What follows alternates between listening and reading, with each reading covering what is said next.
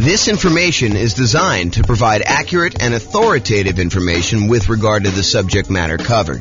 It is offered with the understanding that the presenters are not engaged in rendering legal, accounting, or other professional services.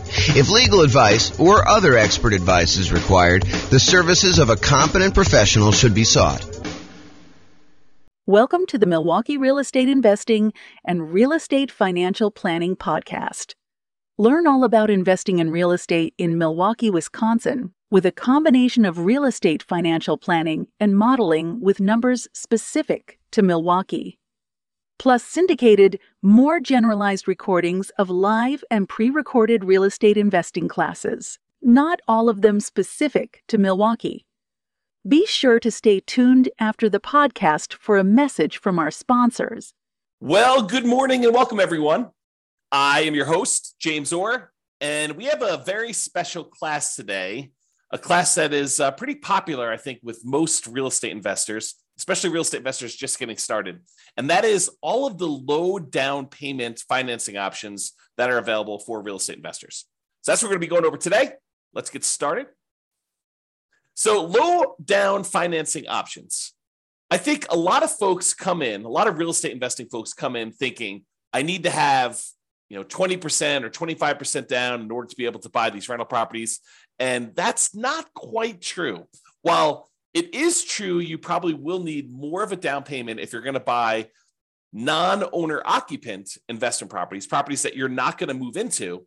There are a lot of real estate investors that are choosing to buy properties using low down financing options in order to be able to do strategies like nomad or house hacking or things of that nature, or even buying properties like a duplex, triplex, or a fourplex, where you can move into one of the units and rent out the other units. So all of those options have low down payment financing options available. And a lot of, especially newer real estate investors, are going to probably gravitate or opt to do those types of strategies. So let's go over all the different options you have if you're looking for low down payment financing options. And in the previous class, we covered all of the nothing down, the no down payment financing options. Now we're moving to the low down payment ones. And eventually, as you might have guessed, we will go over all of the traditional financing options available for real estate investors. Okay, so let's go over the big list, kind of like big picture groups of all these different loans. And then we'll drill down into a couple of very specific loan programs, and I'll go into some detail on those. So as we discussed in previous classes, the entire creative financing family of options are probably low down financing options. It's possible you could find some of the creative financing options where you can do one with nothing down. For example, you go negotiate with a seller and you get the seller to agree to a nothing down owner carry or nothing down seller financing type of deal. However, I think you're much more likely to run into sellers where they're like, look, I'm willing to do some owner financing, but I need a little bit of money to do XYZ, or I need a little bit of money in order to feel secure in the deal, or whatever you're doing. They may require or negotiate from their position a small down payment. And by small down payment, there's no specific number. So it's not like low down starts at 5% or low down starts at 15%. In my mind, I consider anything less than probably 20% to be low down. Although there is a 15% down non-owner occupant loan program available. And so maybe I should kind of move it back to about 15%. Anything less than 15% down is considered low down, but I digress. Okay, so all the creative financing options, and I'll go over a quick list of what those are here on the next slide, but anything like owner financing, wrap financing, loan assumption, subject to agreement for deed, the old rent-to-own family of lease option, lease purchase, all of those I would consider to be kind of low down financing options that are available. And you should be able to negotiate a low down payment option there. And in some cases, probably even nothing down. So that's the whole creative financing thing. So private money is the next group of low down financing options. And again, this one could very well be nothing down as well. Private money, in my mind, is slightly different than hard money. Hard money are loans that people in the business of making commercial real estate loans are doing. So someone who is in the business of loaning private individuals or LLCs money in order to be able to go buy properties. Most of the time it's for buying fixed out properties, although there are some hard money lenders that will do like acquisition financing, especially if you're doing some type of like BRRRR strategy or something like that, although that's sort of fixed up as well. But the hard money guys are the guys in the business of doing loans like that. Private money are people that are not typically in the business of making real estate loans, but you happen to know somebody, you have a personal relationship with them, and you ask them to make a loan for you. The most common example I like to use is you're at Thanksgiving dinner and you are talking to grandma about what you've been up to, and you tell grandma that you're investing in real estate right now and that you're borrowing this money from a hard money lender, and they're charging you whatever it is, 12, 13, 14, 15, 16, 17, 18, 19, 20% and a couple points in order to do the loan. And grandma's like, I've got $1 million in CDs and I'm only getting 2%. Why don't I loan you the money to do your real estate deals? And you could pay me, 3, 4, 5, 6, 7%, whatever it is that you negotiate with grandma. And grandma wins because she's getting a higher interest rate than she's getting on her CDs. You win because you're no longer paying hard money loans and you're also helping to support grandma. So the thought is you go to a private individual, someone that you have a relationship with, and you ask them if they're interested in making usually secured loans on real estate. It doesn't have to be secured. You can do whatever you want. You can structure this in a number of different ways, but that's typically how private money works. So when you're doing that, when you're talking to grandma or your uncle or your best friend or a business associate from work, or that has got some money in CDs or whatever that they're considering as an alternative investment, then you can go to them and talk to them about what the options are for your particular deal. And I think in a lot of cases, you will be able to negotiate either a low down payment or in some cases, nothing down on those. And again, this is all based primarily on you negotiating. Of course, the quality of the deal obviously helps. I shouldn't say that. Sometimes it's not the quality of the deal at all. It's the relationship. It's the trust you have with that person. But in a lot of cases, the quality of the deal is going to help on those as well. So basically, it's based on your ability to negotiate as to whether or not the private money deal will be nothing down or low down payment, or maybe they want 50% down. And then in those cases, maybe you decide to use them or maybe you decide not to use them. Okay, and so we talked about private money. Hard money is the other option. Again, these are people that are in the business. It's very likely you'll be able to negotiate a low down payment option from a hard money lender. A lot of times they want you to have a little bit of skin in the game, although there are definitely some that are willing to do stuff with nothing down if the deal is strong enough in most cases. So if the deal is really, really good, a lot of times you can negotiate nothing down in the deal. However, in a lot of cases with hard money lenders, they're going to want to see a down payment. They're going to want to see you have something invested in the deal so that they know that you're likely to kind of complete the project. And these tend to be the private money ones. They could be, you owner occupying a property, or someone going and buying a commercial property, doing a fix and flip, something that they're not going to move into. However, with hard money, they're usually going to exclude any owner occupant type properties that you personally would be moving into. It's okay if you have a tenant move in, but they usually don't want to get involved in the laws related to making consumer loans for an owner occupant. And so they will typically try to avoid those. You may find one that is willing to make an exception, or one that doesn't know about this, or one that doesn't care. But I think a lot of hard money lenders are going to avoid trying to make owner occupant loans for that reason. Okay, so did we cover hard money loans? Very likely to be able to negotiate low down payment. In some cases, nothing down based on the quality of the deal. I think we talked about that when we talked about private money. It still applies to hard money, typically commercial properties. So it's not typically good for house hackers or nomads. And for those that don't know, some people just kind of jump in the middle, and this may be the first class they're listed to. House hackers are people that are buying properties where they are renting out part of the property that they're living in. The most common example is someone buys a duplex, they live in one of the units and they rent out the other unit. But it could be you buy a single family home and you rent out different bedrooms, as another example of house hacking. Nomading is different. Nomading is when you buy a property as an owner occupant. You get owner occupant financing, usually with nothing down, 3.5% down, 5% down, 3% down, something like that, where you move into the property. It is a requirement of the lender that you move into the property. If you don't move into the property, it's considered loan fraud, and it's a big deal. Don't do loan fraud. So you put 5% down as an example. You move into the property. You live there for a year.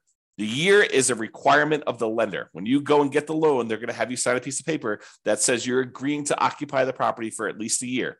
So by signing that document, if you don't stay there a year, that's loan fraud.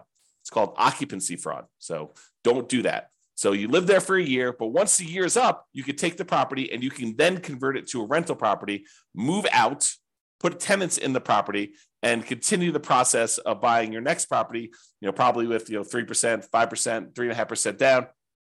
Acquire the next property, live there for a year, and then convert that one to the rental. So the nomad strategy is systematically buying a property as an owner occupant, living in the property for at least a year. Sometimes it's longer if you need to save up more for a down payment.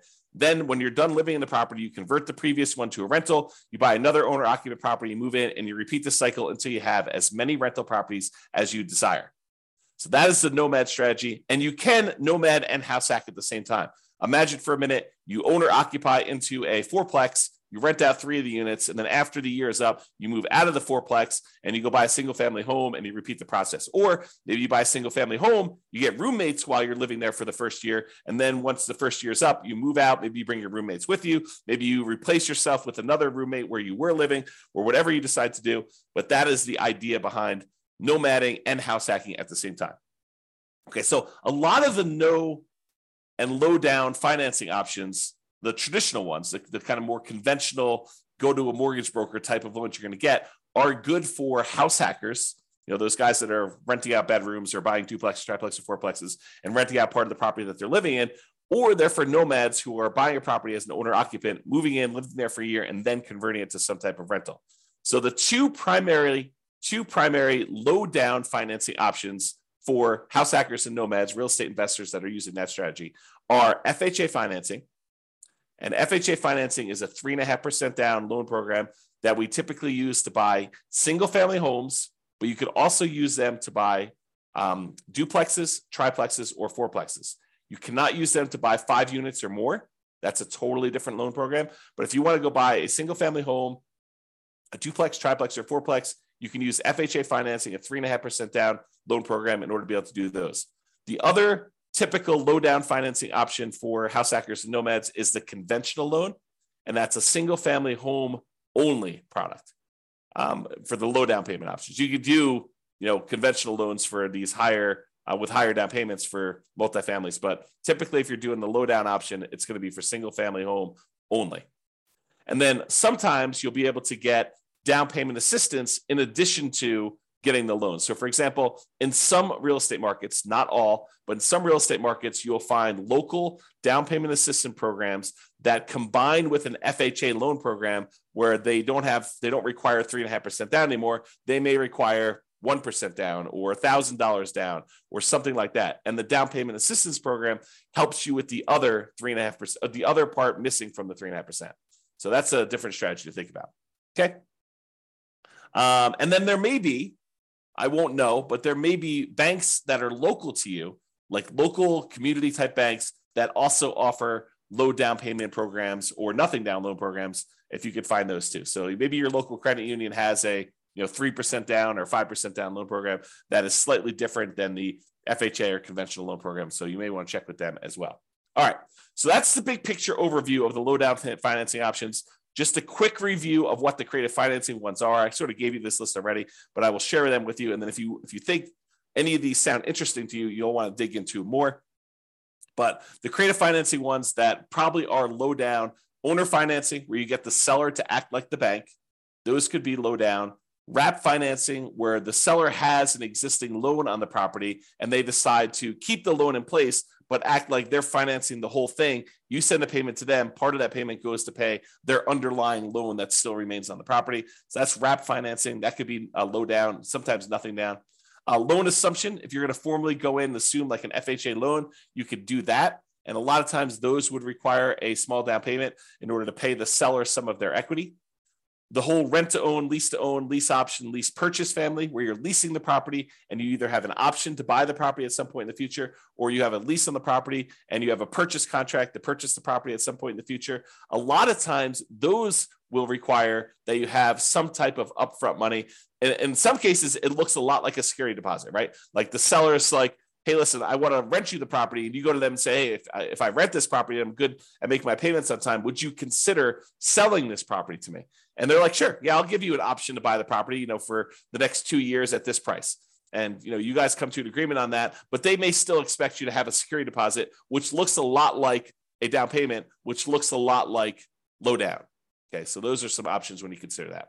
Then the whole agreement for deed, bond for deed, contract for deed, installment land contract, family of kind of creative financing options. And I think a lot of those sellers are going to want you to have a little bit of money in the deal as well.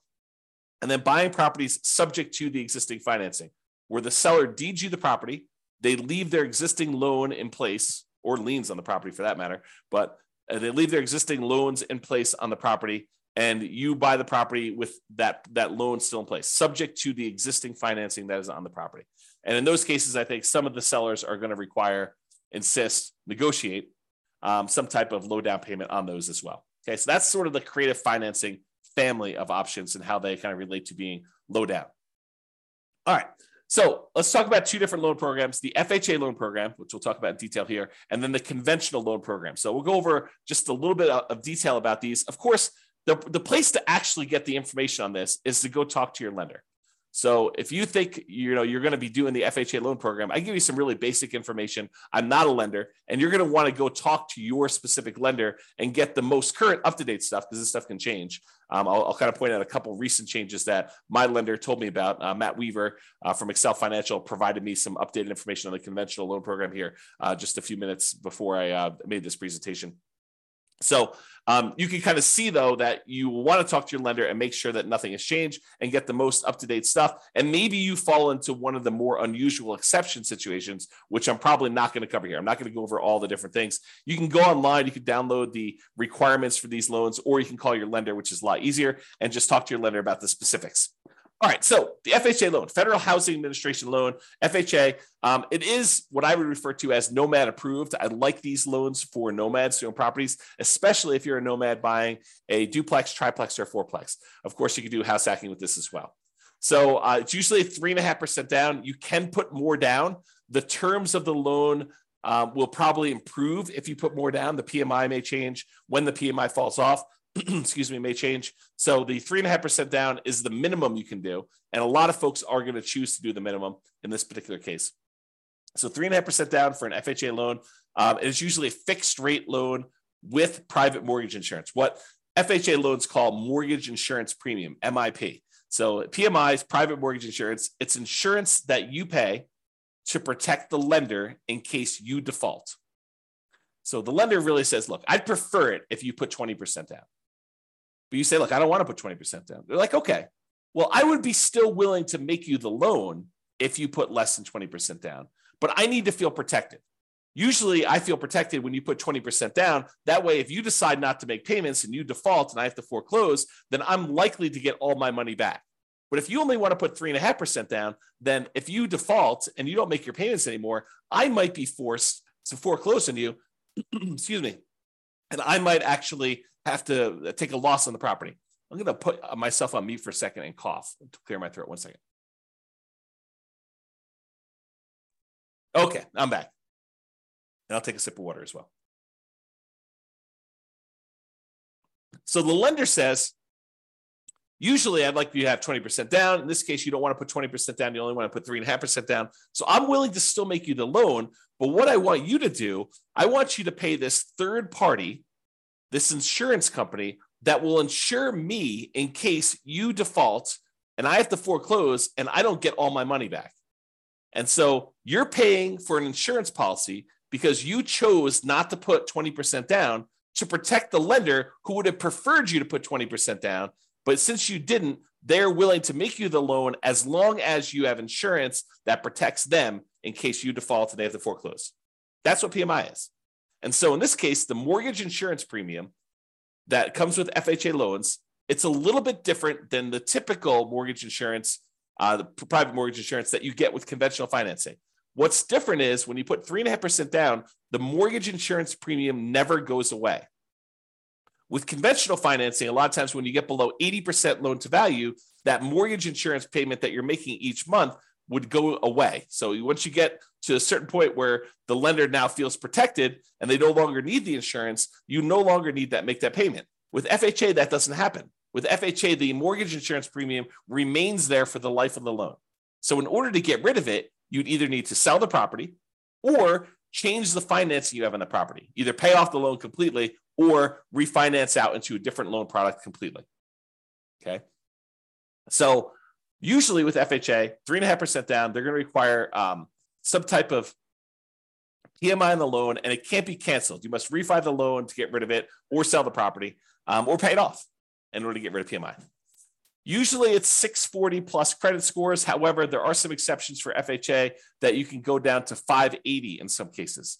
So this tends to be the loan product that if a client's got some credit challenges, the lender's probably going to suggest, because it tends to be the loan product you can get where the interest rate doesn't get impacted by low credit scores. Although maybe that's changed, you go check with your lender, but that's my understanding. If you happen to have had a bankruptcy, it's a 2-year waiting period since your bankruptcy filing in order for you to get an FHA loan. If you've had a foreclosure, it's typically a 3-year waiting period for you to be able to get an FHA loan. So if you've had a bankruptcy and or foreclosure, realize that you're going to be waiting either 2 or 3 years, depending on which one was and kind of the later of those dates, if you kind of think about it that way. If you're like, hey, James, does this start when I file my bankruptcy, or my bankruptcy is kind of discharged, or when it goes to court or anything like that? I don't know the answer. Go talk to your lender and find out exactly when that happens. Okay. And the other thing, don't go look this up online. Go talk to an actual lender who's making these loans, because you may go and see like a forum discussion where someone tells you a number and that's not right. It may have been right for their particular situation because they may have had something exceptional going on, but you want to talk to the lender about you, your specific situation, and just call a lender that you're going to be working with to get the loan, and they'll tell you what the real deal is for you and your specific situation. Okay. So we talked about bankruptcy, foreclosure, we talked about credit scores. For FHA loans, you must owner occupy the property. You must move into the property. You must live there. So if you're getting a single family home, you got to move into the property. If you're getting a duplex, triplex, or fourplex, you need to move into one of the units. So you could buy a duplex and move into one side and rent out the other. You can move into a triplex, move into one side and rent out the other 2 units. You can do a fourplex, do the same thing. Okay. They do have maximum loan amounts by county. So realize you may be limited in the most you can go to with FHA financing with these maximum loan amounts. You can typically only have one FHA loan at a time. There are exceptions to this. For example, I think if you inherit a property and your parents or whatever it was, whoever is passing the property onto you, if they had an FHA loan, you can have 2 in place at the same time in that particular case. You could also, my understanding is, if you move to a different city and the distance is more than, I don't know, whatever it is, I'm going to make it up, but go check with the lender, 100 miles. If you move 100 miles away, you can get another FHA loan in a new city. But again, check with your lender. There may be more exceptions, but most of the time you can only get one FHA loan, which is frustrating for some people who come into this for the first time. They're like, I'm going to go buy 10 fourplexes and I'm going to get FHA financing on each of them. Maybe not. That's going to be tricky to do. It's going to be really hard to do. Is it possible? Maybe. I mean, maybe if you hit all the exceptions and you move 100 miles away and you buy another fourplex, and you move 100 miles away again, buy another fourplex, and maybe you get married and your spouse has a couple and they did the same thing, or who knows, right? Like, could you get 10 fourplexes with FHA loans? Maybe, but I would not plan on it. Usually we plan on doing one because that's usually the limit. There is a version of the FHA loan that allows you to finance repair costs. So if you're buying a property, you're trying to do like a BRRRR strategy, although it's not exactly a BRRRR strategy because you're borrowing the money up front, but sometimes that strategy where you're going into a property that needs work and you are looking to borrow the money to do the repairs, like you found a property, but it's just really a wreck. And you still want to do 3.5% down. There is a FHA 203K program, which allows you to include repair costs in the FHA loan. Now, for those of you that are handy thinking, I'm just going to do this and I'll pocket the difference because I'll do all the work. Nope, they've already thought of that. So it does require that you have third-party contractors do the work. You're not allowed to do the work yourself. And the FHA escrows the money and they release it to the contractor as the work is done. So if you're going to do that 203K loan program, go talk to a lender, get all the details, and find out exactly how that all plays out. But realize it's going to be hard for you to do the work yourself.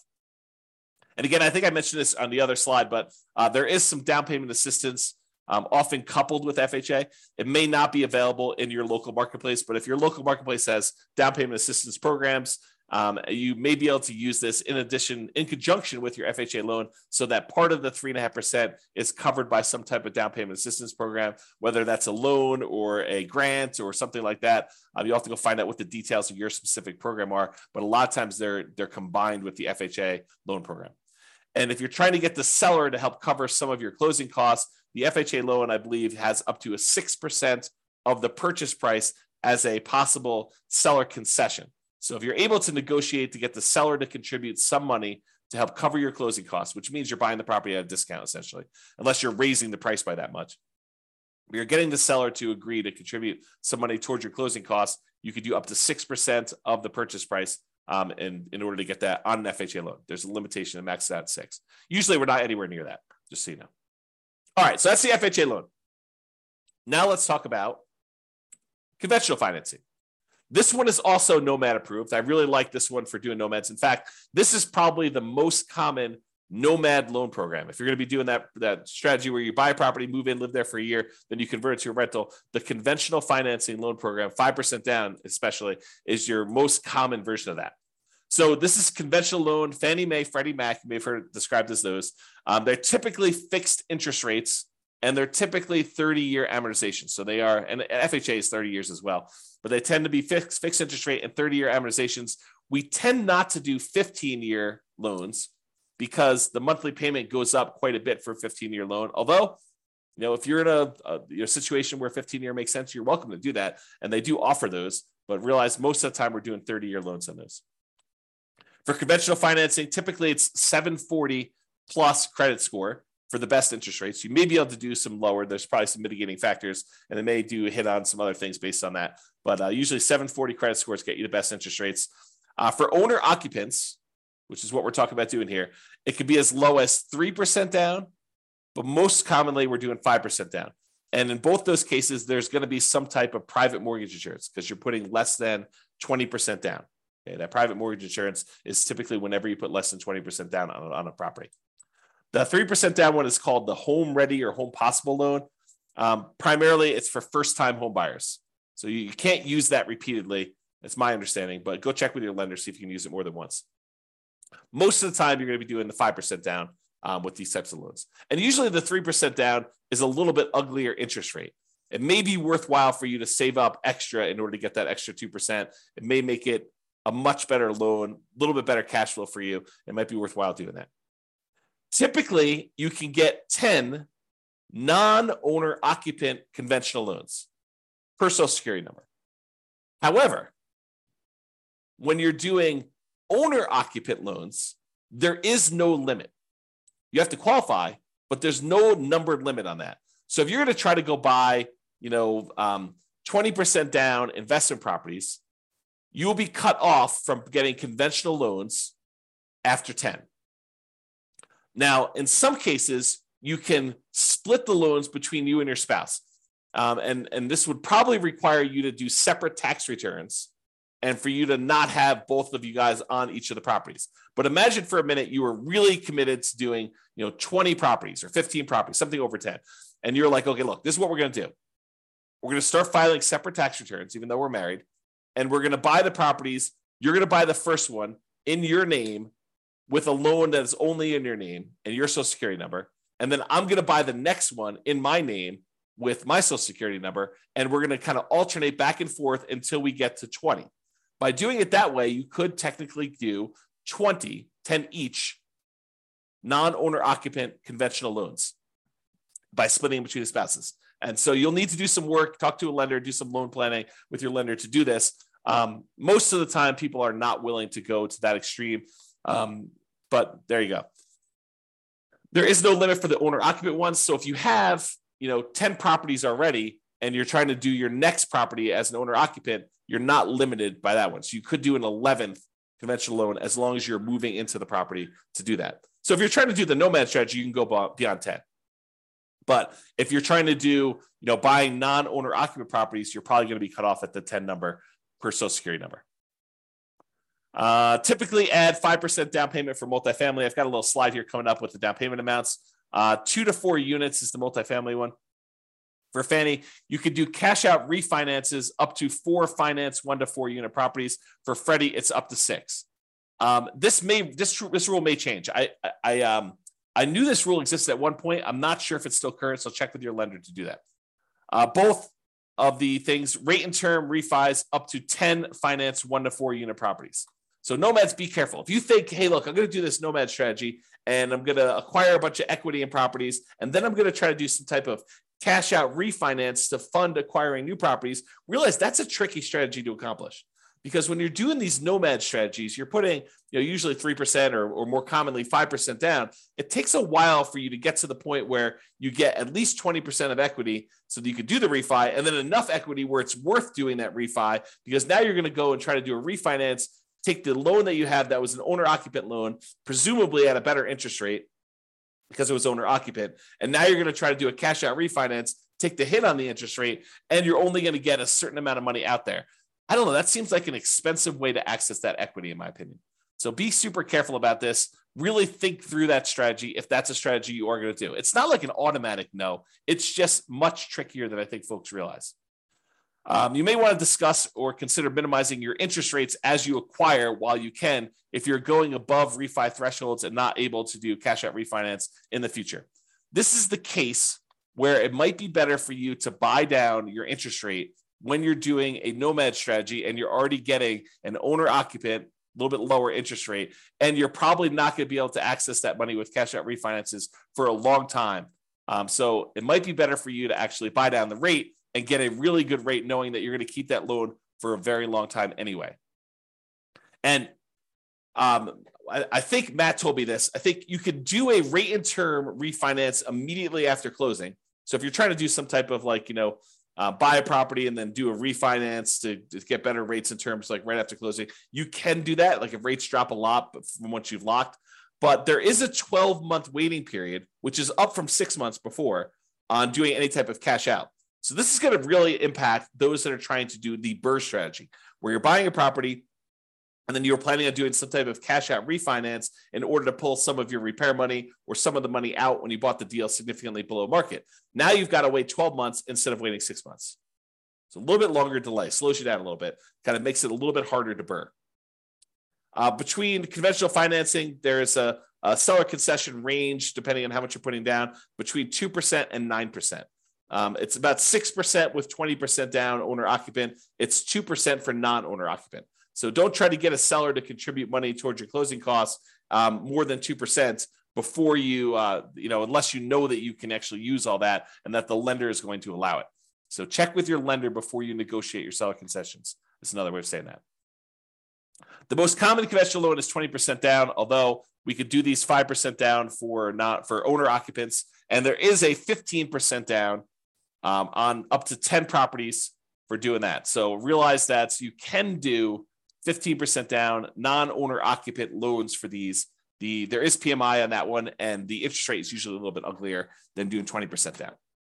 All right, so let's go over this little table here to talk about the standard eligibility requirements. There's different versions of this, and if you go look up the Fannie Mae or Freddie Mac seller guidelines or selling guidelines, it'll kind of give you an idea of what the loan to values are, and for manual underwriting, for desktop underwriting, and or go talk to a lender is probably a better thing. But there is a chart, like a PDF with a chart. This is from that PDF, and so this is the standard eligibility requirements for desktop underwriting version 11.0. I got this morning, so this is as up to date as I could find, and this shows you an idea of what the maximum loan to value is on different property situations. And so I'm not going to cover second homes or investment properties, except to say with investment properties, for the purchase for one unit, the maximum loan to value is at 85%, which is that 15% down loan program. If you're going to buy a duplex, triplex, or fourplex, the maximum, the minimum you can do down is 25%. The maximum loan to value is 75% loan to value. Okay. And so you can go look at those here. If you want to look at the limited cash out or the cash out refinance options, you can look at those as well on the screen. However, for the principal residents, for those that are doing nomad or house hacking or something like that, if you're going to go buy a property with one unit, you can do as much as 3% down. That's that 97% one. For adjustable rate mortgages, you have to have 5% down. But for fixed rate mortgages, you could do 3% down on those. If you're doing a duplex, you could do 15% down if you're going to move into the property. If you're going to do 3 or 4 units, a triplex or a fourplex, you have to put 25% down in order to owner occupy the property there. Okay, so that just gives you an idea of what the loan to values are, the maximum ones are for those, and you can go look at them. All right. So in conclusion, there are a number of low down payment options from the creative financing family to private loans, to hard money loans. And there are other options, more traditional, conventional options for owner-occupant financing as well, okay? If you're doing non-owner occupant financing, if you're not planning on moving into the property, really your options are going to be limited to some of the creative financing options, private financing, and the hard money loans, okay, for doing low down. For all but the hard money loans, there are probably also good options for house hackers and nomads. You're probably not going to be able to do a hard money loan as a house hacker or as a nomad. There probably are some exceptions to this, but that's a good general rule. Now, there may also be local low down payment options as well from local banks, but the two mainstream low down payment programs for traditional financing are FHA and conventional financing. FHA is 3.5% down. There's a conventional financing 3% down loan, and there's a 5% down one, which is the much more common one that we typically are using. And these tend to be really good for house hackers and nomads. All right, that's all I got for you. I hope you enjoyed the presentation. Thank you, everybody. I will talk to you soon. Have a great day. With home prices up, mortgage interest rates up, and rents up, but not quite enough to counteract the higher prices and interest rates. Cash flow on rental properties in Milwaukee is harder than ever. Book a call with the Real Estate Financial Planner to apply our proprietary 88 strategies to improve cash flow on your rentals. See the show notes for a link to schedule your call and improve your cash flow today. If you're a real estate agent, lender, or professional in Milwaukee that wants to help our real estate investor listeners, consider reaching out to learn about collaboration opportunities with this podcast. We'd love to add more value to our listeners by having you assist our investors buy, sell, and finance their real estate investments. See the show notes to schedule a call to discuss collaboration opportunities